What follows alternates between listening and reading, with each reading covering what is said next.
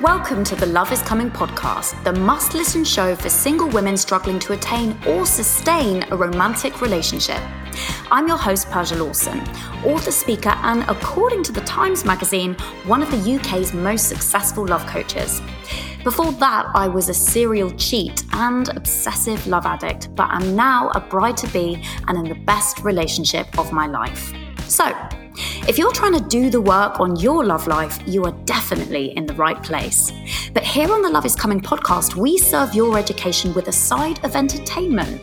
Expect serious stuff talked about not so seriously, solo agony aunt episodes with yours truly, and guest episodes showcasing some of the best in the biz in ways you've never seen them before. So, got a dating dilemma? Swiping right but haven't yet found Mr. Right? Then let's get raw, real, and a little bit inappropriate, because love is coming for you, baby, in more ways than one. Welcome back, everyone. I am thrilled that we have my dear friend and former client. Am I allowed to say that, Emily? Yeah, you can say that. It's too late now. So Emily is a sobriety and self-love coach and supports people who have broken up with booze to up-level into their most empowered, self-loving and confident selves. So she's also a certified transformational life coach. She specializes in addictive behavior coaching and has been sober for over 3 years. You may well know her from her incredible endeavor, Sober and Social, which is a community which offers events and support for those wanting to lead an alcohol-free lifestyle. Now, this is it's such a treat to have you on, Emily. I've wanted to do this for so long. We finally got round to it. But the reason it's such a treat is that I saw your journey way back. Was it 2017? I was traveling, wasn't I? Oh, yeah. You were there for the rock bottom, I would say. I was do you know what? Why don't you tell the lovely listeners why you came to me, what was going on for you, and just about your journey to where you are now, sitting here being interviewed by me on my podcast. Quite the transformation. Yeah, it really is. You were my first ever coach that I ever came to. And I think it's fair to say when I came to you, I was not in the best space of my life. I just read The Inner Fix, and where had we seen each other the first time when you were doing that talk with Joey? Yeah. Oh, Gathering of Minds. That was it. Gathering of Minds. Yes. One of the first talks, I think that was, wasn't it? When you released Addictive Daughter, and I think, you were just in the middle of The Inner Fix then. It was just coming out. So I had seen that talk, had really resonated with you and your story. So I had reached out to you, knowing that I wasn't in the best space. And actually probably thinking my drinking was more in control than it was than when I first came to you. And as we were going deeper into our coaching journey, I soon realised actually I couldn't show up properly, really, for me or for you during that time. Was probably not the greatest of clients, but what it did do is it did highlight. You cracked me up. I mean, I don't know how much you want to share, but you were. So are you allowed to say what you used to do? Well, that makes you sound like a stripper, but you weren't a stripper. What did you used to do? Because that didn't, I mean, in a way, that probably made it quite hard. I would have found that hard, given what your job was. Yeah, so for anyone that doesn't know, I was not a stripper, but I did work. My job role was head of nightlife for a concierge company, which was a fabulous job to have. But obviously it did exacerbate my drinking. I never would ever blame it for my drinking, because actually, I'd been drinking unhealthily probably since a younger age as well. So it wasn't necessarily responsible for it, but obviously being in that environment, you could definitely get away with a lot more of it. So I was doing that job when you were coaching me, and it just really highlighted how much of my life it was destroying, and specifically my love life, of course, because I couldn't really be attracting anyone healthy in, but I'm sure we'll get into that more as we talk. But that's how we started to know each other. We did. And then what happened?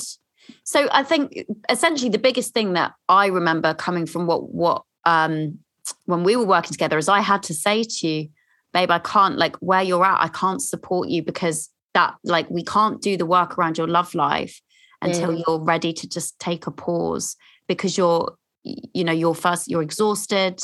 There's so much chaos going on. And I really related to that, because whilst I wouldn't say my issue has been substance addiction, substances definitely played a part in what my main issue was, which was sex and love addiction. It kind of fueled that. And so for me, it was when my dad took me, we went to Thailand for 3 weeks in January 2011. And there was, like, my dad's sober, but we went to a health retreat. There was no booze, there was nothing. And so it wasn't that I was like, it's not like I was going to rehab. It was just I was in an environment where there wasn't partying or whatever. And so it enabled me to stop and take stock and, like, have a moment for myself. So how did that moment come about for you? Probably through you. Like, I do actually think, like, when we had that conversation, it was such, like, a moment for me.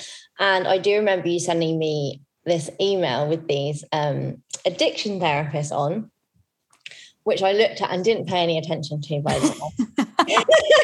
Because I was like, no, I don't have a drinking problem, it's fine. And, it wasn't the classic waking up, needing a drink.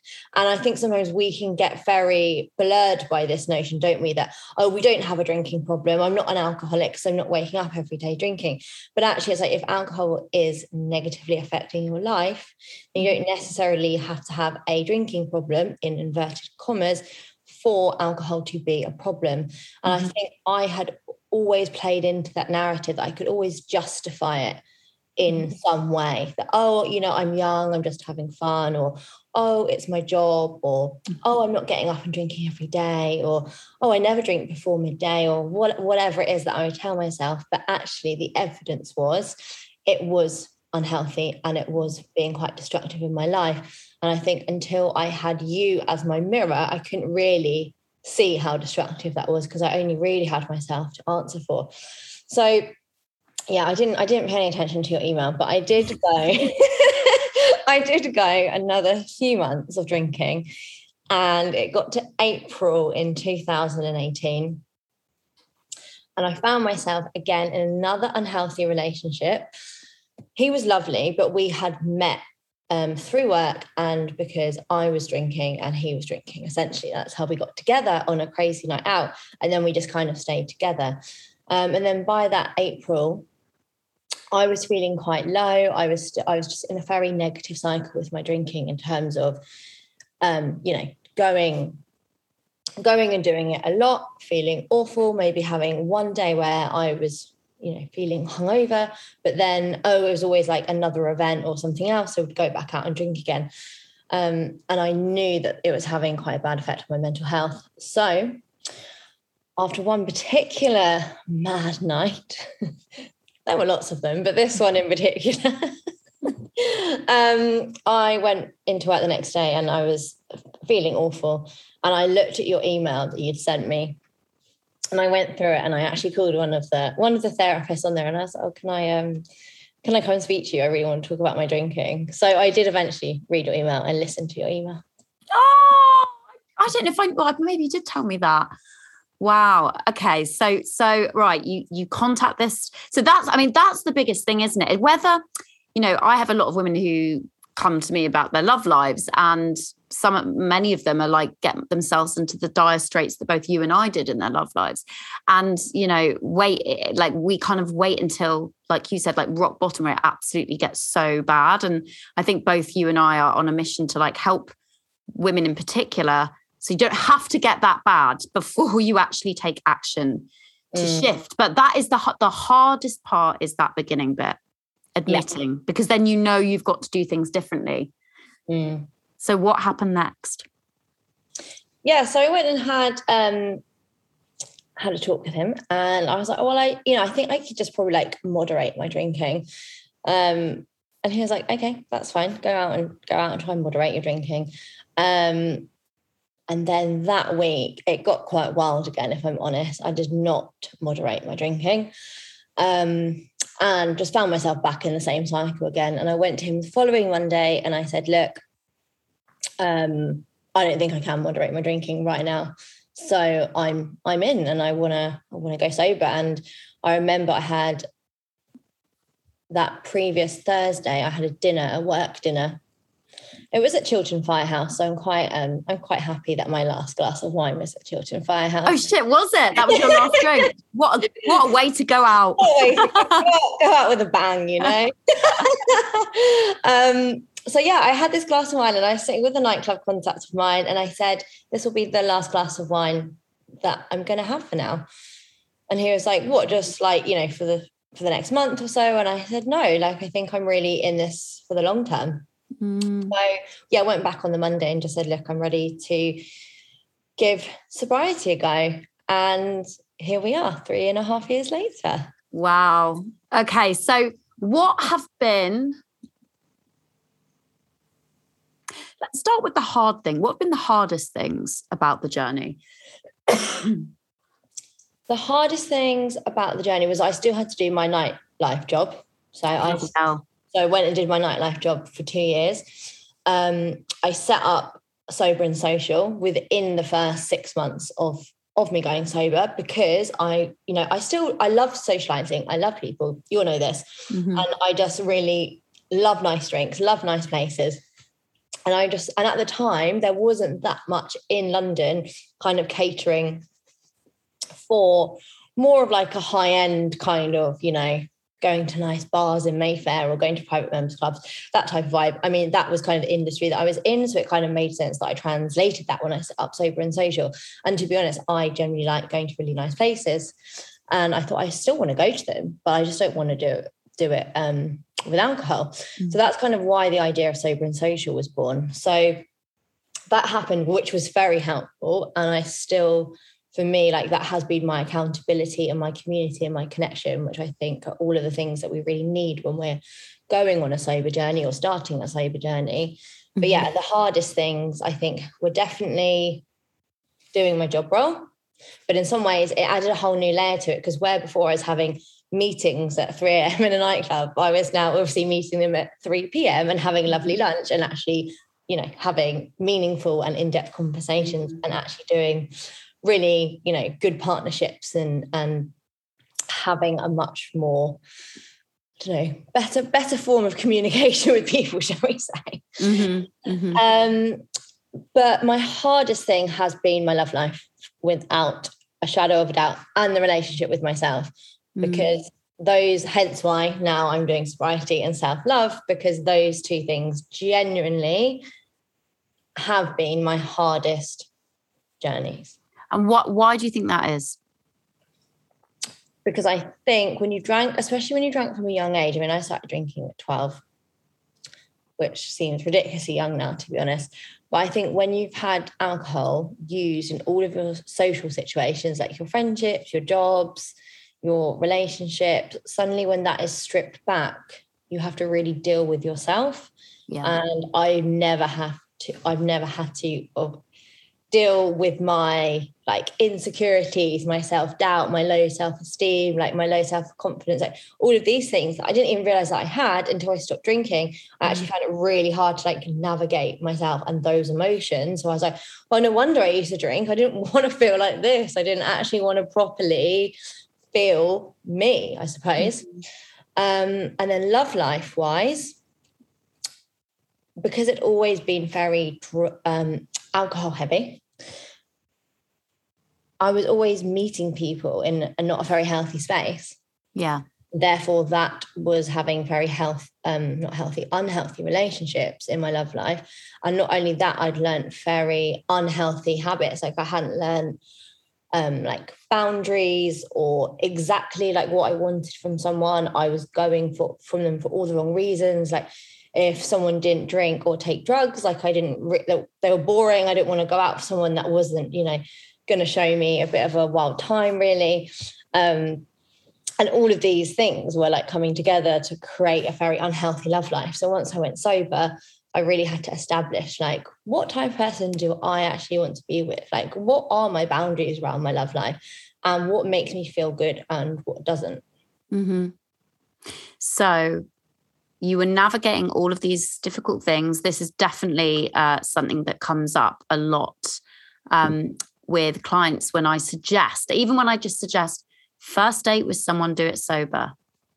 They're like, it's like the UK, like in America, that's not a big deal. But for some reason, I mean, why is that firstly? Why do you think we struggle so much in Britain with the idea of sober dating or sobriety in general, sober socializing? I mean, I think it's just so ingrained in our society, from whether it's marketing, from whether it's our friendship groups, from just having a general culture of drinking, whether it's a celebration, whether it's a commiseration, whether you've had a stressful day on a Monday, whether you're having a roast dinner on a Sunday, you know. Yeah. Whereas every occasion. It's like targeted at us at all angles. Like, oh, this will be the thing that'll make you feel better. And we have very clever advertising as well around alcohol when you kind of start paying attention to it. Like, it's very glamorized. And again, you know, it's one of my main reasons for starting Sober and Social. It's like the alcohol industry very much glamorizes alcohol. And equally, you know, not drinking should be glamorized too, because that's equally as glamorous, you know, having, and not everyone has to stop drinking either, right? Yeah. Like, some people can have a healthy relationship with alcohol. And some people can have had an unhealthy relationship with alcohol and then go into a healthy relationship with alcohol. So it's not necessarily saying that alcohol is bad, but I do think, you know, there is that, if we could just glamorize the having our clear head, having, you know, fun without having to use something that is a chemical that is making our brain, you know, feel things that it wouldn't without it, like that confidence piece, that social anxiety, why we drink, all of these things, you know, if that could just be promoted more so people feel like it is more socially acceptable to not drink, I think we would have healthier and happier people. But I'm not 100% on everyone has to be sober, because I just don't think that is the case. But I think, yeah, it's just everywhere, isn't it? It absolutely is. And I think you're doing such, an incredible job with Sober and Social. We're changing the narrative around the drinking culture. I love it. So let's go back to your love life, okay? Because so you were navigating all of these hard things, and at some point you met a lovely man that I believe you're still with. Yeah. Good. Awkward if you want. So how did that come about? Like, what was the journey to him? Yeah, I mean, even when I stopped drinking, like, I found my love life very hard. I mean, I must say, like, dating actually became easier. So if anyone is kind of like worried about sober dating, that actually felt easier, because, you know, you weren't turning up on a date half cut already, which by the way, who doesn't, we'll just have a glass of wine for a bit of Dutch courage, or half a bottle, and then by the time we get there we are pretty loose already, and then we divulge perhaps more than we'd want to. You think you fancy people that you probably wouldn't if you they become a lot more attractive. You may go home with them a bit more prematurely than you would if you were sober, and you definitely can't see the red flags as easily if you're drinking as well. And I think it kind of gives you a false economy when you're drinking and you're dating, because and then actually if you've like revolved a relationship around alcohol and it's taken away, it's like, okay, well, do we actually get on? What do we have in common? Like, are you that funny? Like, you know, if you remove that, sometimes you can feel, oh, okay, it was just that one thing that was really kind of binding us together. Yeah. And I think it's just so important, whether you are sober or drinking, whatever camp you're in, or sober curious, exploring your relationship with alcohol. I do genuinely feel, when it comes to dating, if people were to have those first few dates sober, it would really help in the short term, really just, you know, allowing you to have that space to like move on and not get yourself into a situation where you can't get out of it. Because, you know, with dating, once you've or relationship, sometimes once you've got in, it's very hard to get out. And I think we really want to make sure that we're making like the best choices for ourselves before we get into them, to make sure, you know, that person is the person that is aligned with us, that is kind, that is loving, that is respectful, that's going to treat us the way that we want to be treated. And sometimes because of chemistry and, my God, we got on so well and they were so good looking and it was like electric, we almost let those other things go. I was doing that a lot when I was drinking. Like I was just basing it on this chemical reaction, this almost, you know, do I fancy them? Do I want to sleep with them? Versus the actual things that are going to maintain a relationship and make you feel good in a relationship. And you know, that mixed with alcohol, I think it can be very hard to distinguish sometimes. Oh, 100%, 100%. And we're going to come back to shortly, because this episode's coming out in January. And I know a lot of people will be doing sober, dry January, or maybe not even fully dry January, but less drinking than they were because of Christmas. And so if there's ever a time to try sober dating, this is it. So we're going to come back to talking about that, but we're going back to your relationship. We haven't got, we keep digressing. Okay. So but it was easier. In a way, it was easier. Yeah. What types of dates were you doing? Like, where were you going and what time of day? So I was still going out with people, like in the evenings. I would just, you know, have alcohol-free cocktails, but I could. And what I found, this is interesting actually, is I didn't fancy people.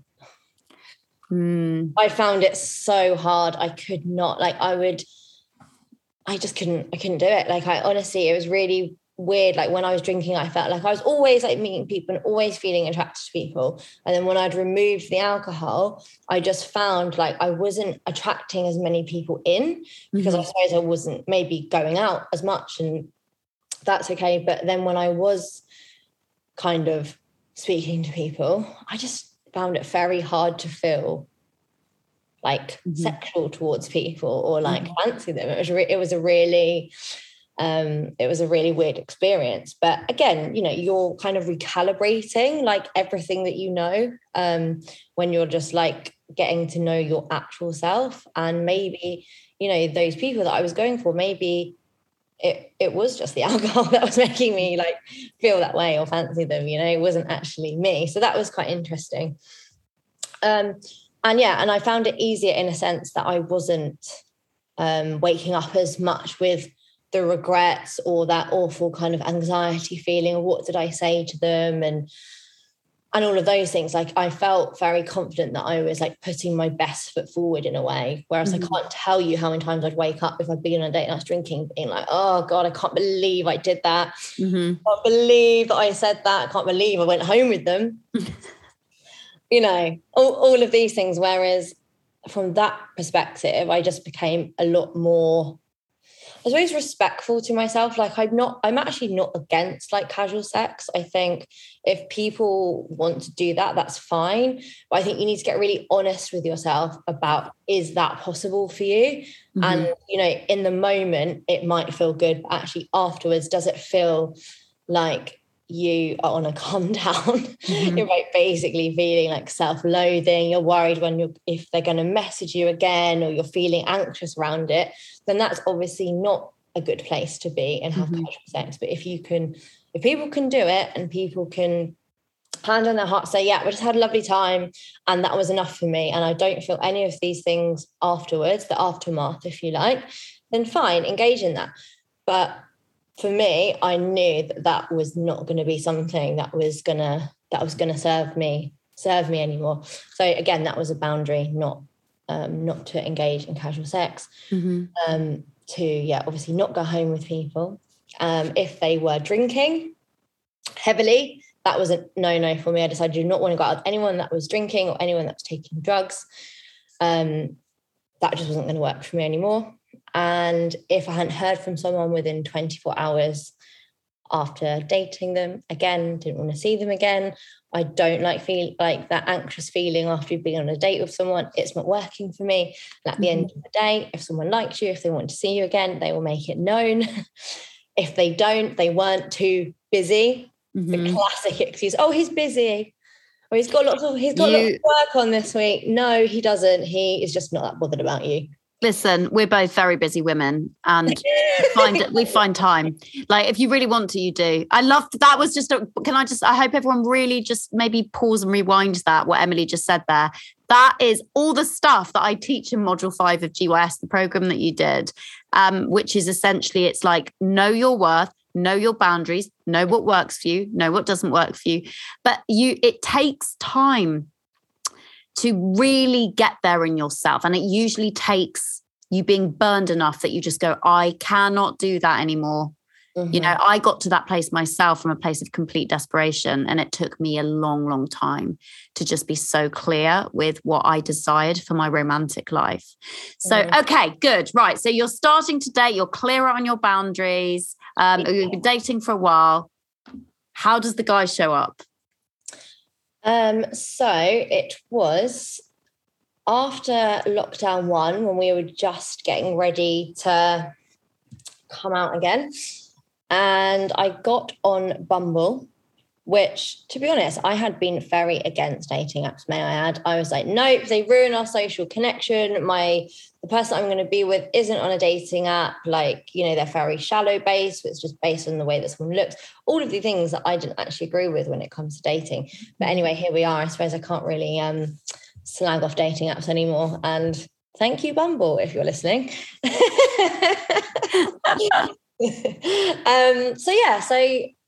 And again, I downloaded Bumble for a week. I'd gone on a few dates. Some of them were drinking heavily. Some of them were just good looking, but no substance. And some of them were just an absolute no. And when I say some of them, it sounds like there was loads of them. There was 3 of them. But, you know, I had been in a lockdown with my parents. I had not dated for a while. I needed to just get back in the rhythm, get back out there. And yeah, then Sam popped up on my Bumble. And also, I would just like to stipulate, before this happened, I had just stopped seeing someone. Right. Also called Sam. Complicated.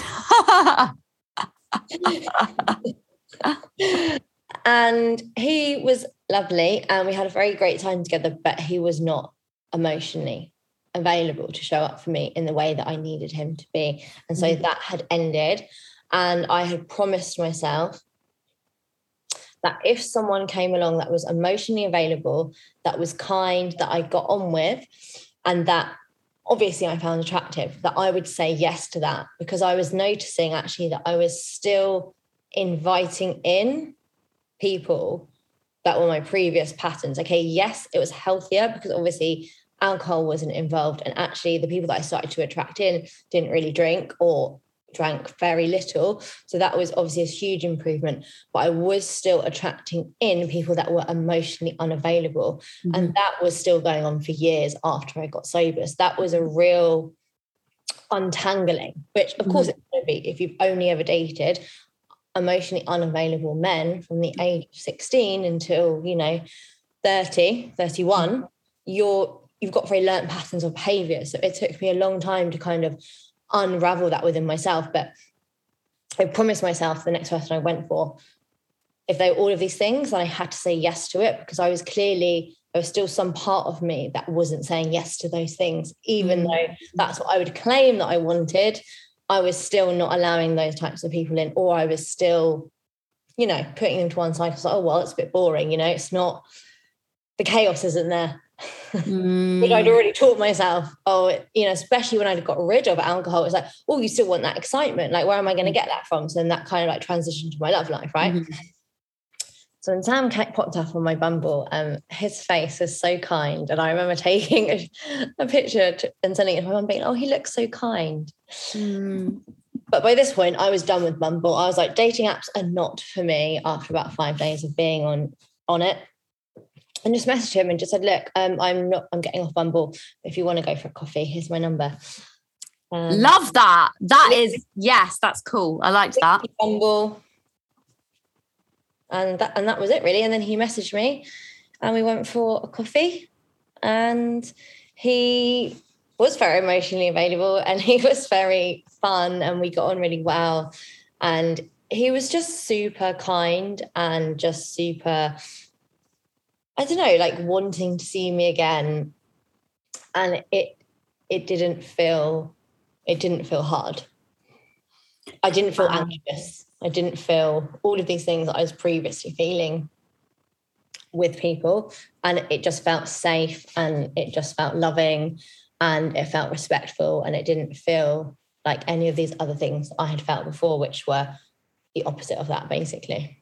Did you have some resistance to that early doors? Because it was so different. Yeah, after our first date, I was like, I'm not seeing him again. That's like I said about Joe. I was like, I said to my friends, that boy will never be my boyfriend. They were like, why? I was like, I don't know, just won't. But it was so weird because it was my head and my ego. Like it was so easy that I couldn't get my head around it. But my gut knew. Like, I have notes on my phone. I get like downloads, not to sound like a twat, but you know, like I've been told quite a few times I've got quite psychic abilities, but they're very annoying because they like, I can't really control them. They just happen or they don't happen. So don't ask me to read your palm. But I literally got these really clear things that I like just come into my mind that it's just, I can't explain. It's like a knowing. And I wrote them down into my phone and I've still got them. And with the date on of when I wrote them down, it's so nuts. But it took me months to work through the resistance of being with a guy who treated me well, where it was easy. There was no guessing, you know, all of that stuff. And so how did you work through that? Well, because I'd made that promise to myself to keep saying yes, that every time I went on a date, I just had to keep saying yes. And that's the only thing that I told myself to do. Even if at times, to be honest, I was like, no, there's a part of you that is like, well, this is a bit boring. Like, where's the drama? Yeah. Like when you just always been like, you know, quite dramatic. It's like, oh, yeah, there's no drama here. Yeah. So that I found that hard, to be honest. Yeah. But I kept saying yes because I knew that I had to be with someone like him. And he didn't really drink. I mean, he doesn't really drink. He drinks like, you know, he's got moderation in his body, which I obviously didn't for a long time. And yeah, so I just kept saying yes. And then, you know, before you know it, you're just with someone. He is just such a beautiful being. Like, he is amazing. You know, we communicate and things aren't perfect. Of course not. Like, you know, I've actually never been in a long-term relationship. I've never lived with a boyfriend before. And obviously I've never been in a relationship in my sobriety, actually. So all of these things are new for me to navigate. But I think if you're with someone that you're prepared to communicate with, that you're prepared to, you know, just be really honest with and be really loving with, and just sit there and talk and know that you have that commitment because you want to be together, but it's not going to be perfect. And of course, there are going to be things that come up because you're human beings, but you're prepared to sit there and stay with each other through that. Then I think that's really powerful, and I hadn't ever really had that before. So we moved in with each other in January after like literally 4 months, which again was very full on. But do I do anything other than full on? I don't. So here we are, and that's my little. Here we are. What a beautiful, beautiful story. I think it's really powerful for anyone listening who has experienced having maybe not the healthiest relationship with booze or substance or whatever it is, or like myself, where it's mainly been around relationships, like really, really drama in relationships. So it is absolutely possible to change the pattern, but it starts with like right at the beginning, the dating. And so for anyone listening who is doing Dry January, or who at the very least is cutting back and wants to try out this sober dating thing, but is really bloody scared, because it is, I get it is scary. What would you say? What are some handy little tips or tools that could help a newbie out with this? So I always think it's best to let the person know that you won't be drinking before the date. And this is for two reasons, really. One, you know, our time is precious. Our time is valuable. Do you really want to be wasting it with someone that isn't going to be in alignment with you or like where you're at. And, you know, ultimately we want someone that is going to accept us how we are, right? And if you're not drinking, it's like, well, I'm actually putting my actual true self here in this situation on the table. And if someone doesn't want that, then I would kind of question that and would say that's probably not a good sign. Number two, it could potentially highlight their own issue that perhaps maybe they might have with alcohol. Again, if we're looking for healthier relationships, you're probably not going to want to be getting involved with someone that has an unhealthy relationship with alcohol. And three, just for the pure date factor, say they book a wine bar and they have a bottle of, I don't know, nice rosé when you arrive, that's going to be a bit awkward to be like, oh, sorry, I'm not drinking. So I think all those three reasons, it was really important for me to just let people know. And it can just be in a really chilled out way. Like if you are obviously going up sober because you've had, you know, difficult relationship with alcohol, it's like we don't need to tell everyone the whole story. It could just be you're just doing a dry January and it's just for the month, like whatever it is for you, like it's always really empowering, or however long you're choosing not to drink for, right? It's a really important and loving choice that you've made for yourself. So if someone's like, do you want to go for a drink? And just say, yeah, great, but just so you know, I'm doing dry January. Or yes, great, mine's going to be a ginger ale. So ginger ale, nonchalant. It's my favourite one if they do not have alcohol-free cocktails. I do love a ginger ale, actually. I love a ginger ale. You know, a good old fever-tree ginger ale. If they've got a really bad alcohol-free menu, go for a ginger ale. I feel like places have got much better, haven't they, generally? Like they've had to step up. Do you know what I would also suggest? If you're really new to this is what I used to do, is when I started out making shifts around dating and dating a bit healthier, I struggled with temptation. I thought if I go on a night out or like go out at night and I go to a pub, which is just standard what you do in London, I will, like, because of the association, it's not that I struggle to not drink. It's just that being in that environment it felt weird for me. So if it's a very first date as well, you can say, right, why don't we go for a brunch or for like a coffee and like the time of day, like a breakfast thing, because that like I didn't associate that with drinking. Yeah. Unless I'd had an all-nighter, but let's just forget that. Do you know what I mean? If you're meeting up with someone and you're maybe going for a nice fresh walk, like a nice walk, maybe, you know, and then also planning things that aren't revolved around booze. Because again, if you're going to maybe not so much a restaurant because their focus can be food, but definitely like a pub, it's like it's purely on the drink. So do you know what I mean? Obviously on the conversation, but like go or go to a pub that is known for having board games or something where there is something else besides alcohol. Going to an art gallery at like sort of lunchtime, whatever it is. Just getting creative, because I do think we can be, or certainly my friends and I back in the day, you just didn't question if you were going on a date, you'd meet in the pub. And that was just that. And I think you have to get out your comfort zone, but actually that makes it easier. Did you find that? Yeah, I think definitely as well. Like, you know, if you are going to a bar or a pub, fine. You know, make sure you call up and just see what the alcohol-free selection is. That's always a good tip as well, just to make sure you're going somewhere that does have a good selection. But yeah, equally, don't feel afraid to be like, actually, could we do, I don't know, mini golf or table tennis or a walk or a coffee or, like you said, an art gallery? And actually, in some ways, it offers a really great opportunity to start doing something a little bit different from actually, you know, spicing it up than just going to a standard bar of what you'd normally do. Like, it's actually a good opportunity to do something new for you and maybe for them as well. So I think that's always great. So I think, telling them, planning somewhere, not necessarily in an alcohol environment.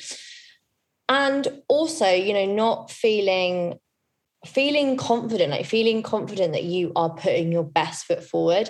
And I think to feel, you know, empowered by the fact that you're not drinking and not to worry about what someone else thinks, which I know can be easier said than done, because we do, especially when we're going on a date, we do think, oh, are they going to like me or what are they going to think of me? But, you know, again, I think it's flipping that around. Are you going to like them? Are you going to want to see them again?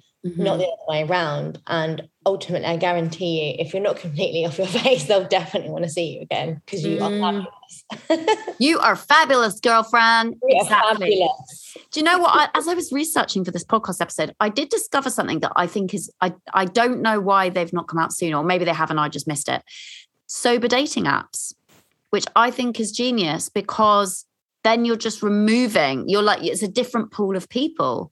And I do think, sobriety has become so much cooler now, and I think we've got you to thank for that in large part, certainly in the UK and London. It is become trendy. It has become like quite aspirational, actually. Like, you look at the celebrities who are very open about not drinking, and not even necessarily because they were an alcoholic. It wasn't always that it got to that point, but maybe they were sober curious and were just like, you know what, it's not really serving me, I want to try this. I don't know how long it will last for. So it's not like you're putting a stake in the ground saying, like, I will never drink again. But, I think there's been so much great movement and shifts around the sober movement in recent years, which is wonderful. So I don't know what those sober dating apps are. I should have checked that out, but just Google it.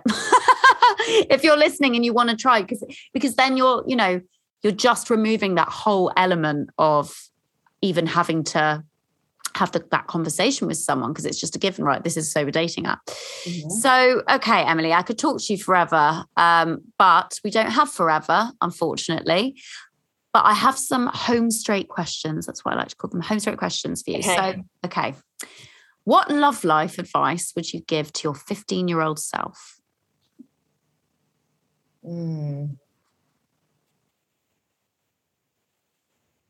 To feel more confident in yourself and know that your value is not tied up with someone finding you attractive.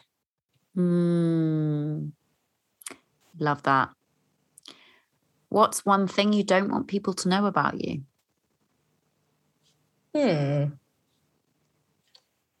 What's one thing I don't want you to know? I mean, I don't know. I feel like I've been pretty like open just in general when I've ever done an interview or in life. There isn't too much that you wouldn't know if you listened to enough podcasts or did enough research.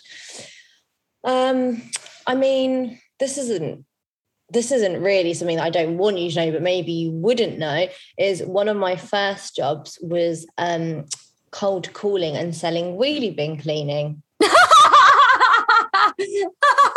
I was not expecting that. That is so random. How did you get into that? I just needed a job when I was at college, and everyone else was working in this like call centre down the road. I was like, oh, I'll go work in a call centre and, I don't know, sell wheelie bin cleaning. So I've done it all, really. You really bloody have, babes. I love that. It's start at the bottom and work your way up, Exactly. How did you do selling wheelie bins? I mean, I did okay. I did have to call like my mum one day and get her to buy the cleaners to like reach my sales target because I hadn't sold enough. But yeah, I mean, it's quite a practical thing, really. It's not something that people want to do. It's not very nice cleaning a wheelie bin. So if you can pay someone, I don't know, 10 quid to do it, why wouldn't you, really? Do you know what? Are you talking about like the wheelie bins outside the front of your house? Yeah. Oh, do you know what? Mine fucking stink. I actually put rubbish in them earlier and I was like, it feels like something's died in here. So if you've got any numbers. Pay someone to clean them, you would, wouldn't you? Yeah, genius. God, they're really like something for everything. Okay, where can people find out more about your work? So please come to @sober_and_social on Instagram or @IamEmilyCyphus.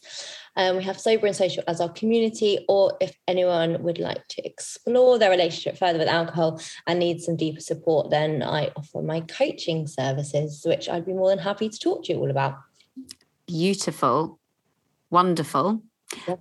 So we're going to put a link to both of your websites there. So yeah, if you are, I mean, obviously go and follow Emily on Instagram and Sober and Social, but go and check out the links in the show notes to both of those websites as well.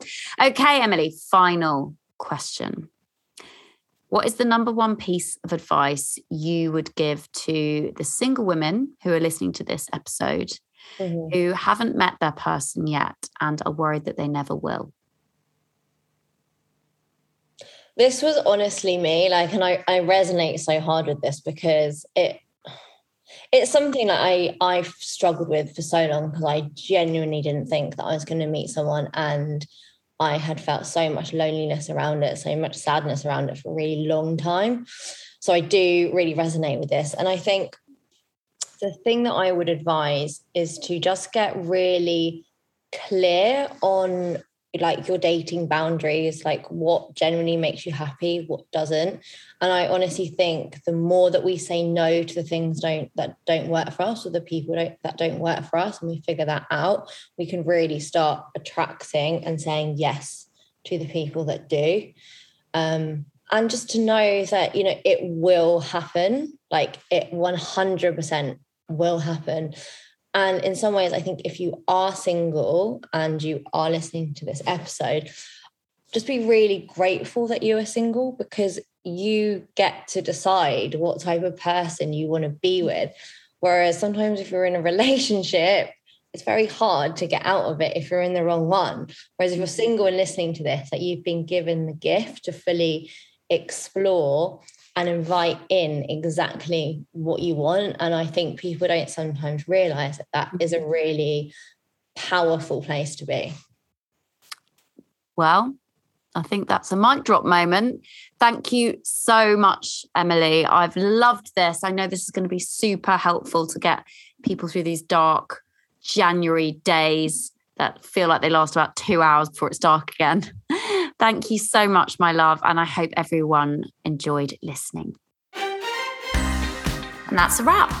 Thank you so much for listening. I really do hope these episodes help you find dates that become mates and flings that become things with men who are ready, willing, and able to actually commit. Please be sure to like, share, subscribe, and leave me a review if you're getting value from these episodes. This helps the podcast rank higher so it can reach other people who want or need the support. To have your question answered, send it over to podcast@persialawson.com and we'll get to it ASAP. See you next week, gorgeous. I release a new episode every Tuesday. But until then, remember, love is coming for you. So surrender to the festival that is life on planet Earth and trust that what misses you was not meant for you, and what's meant for you will not miss you, including your soulmate.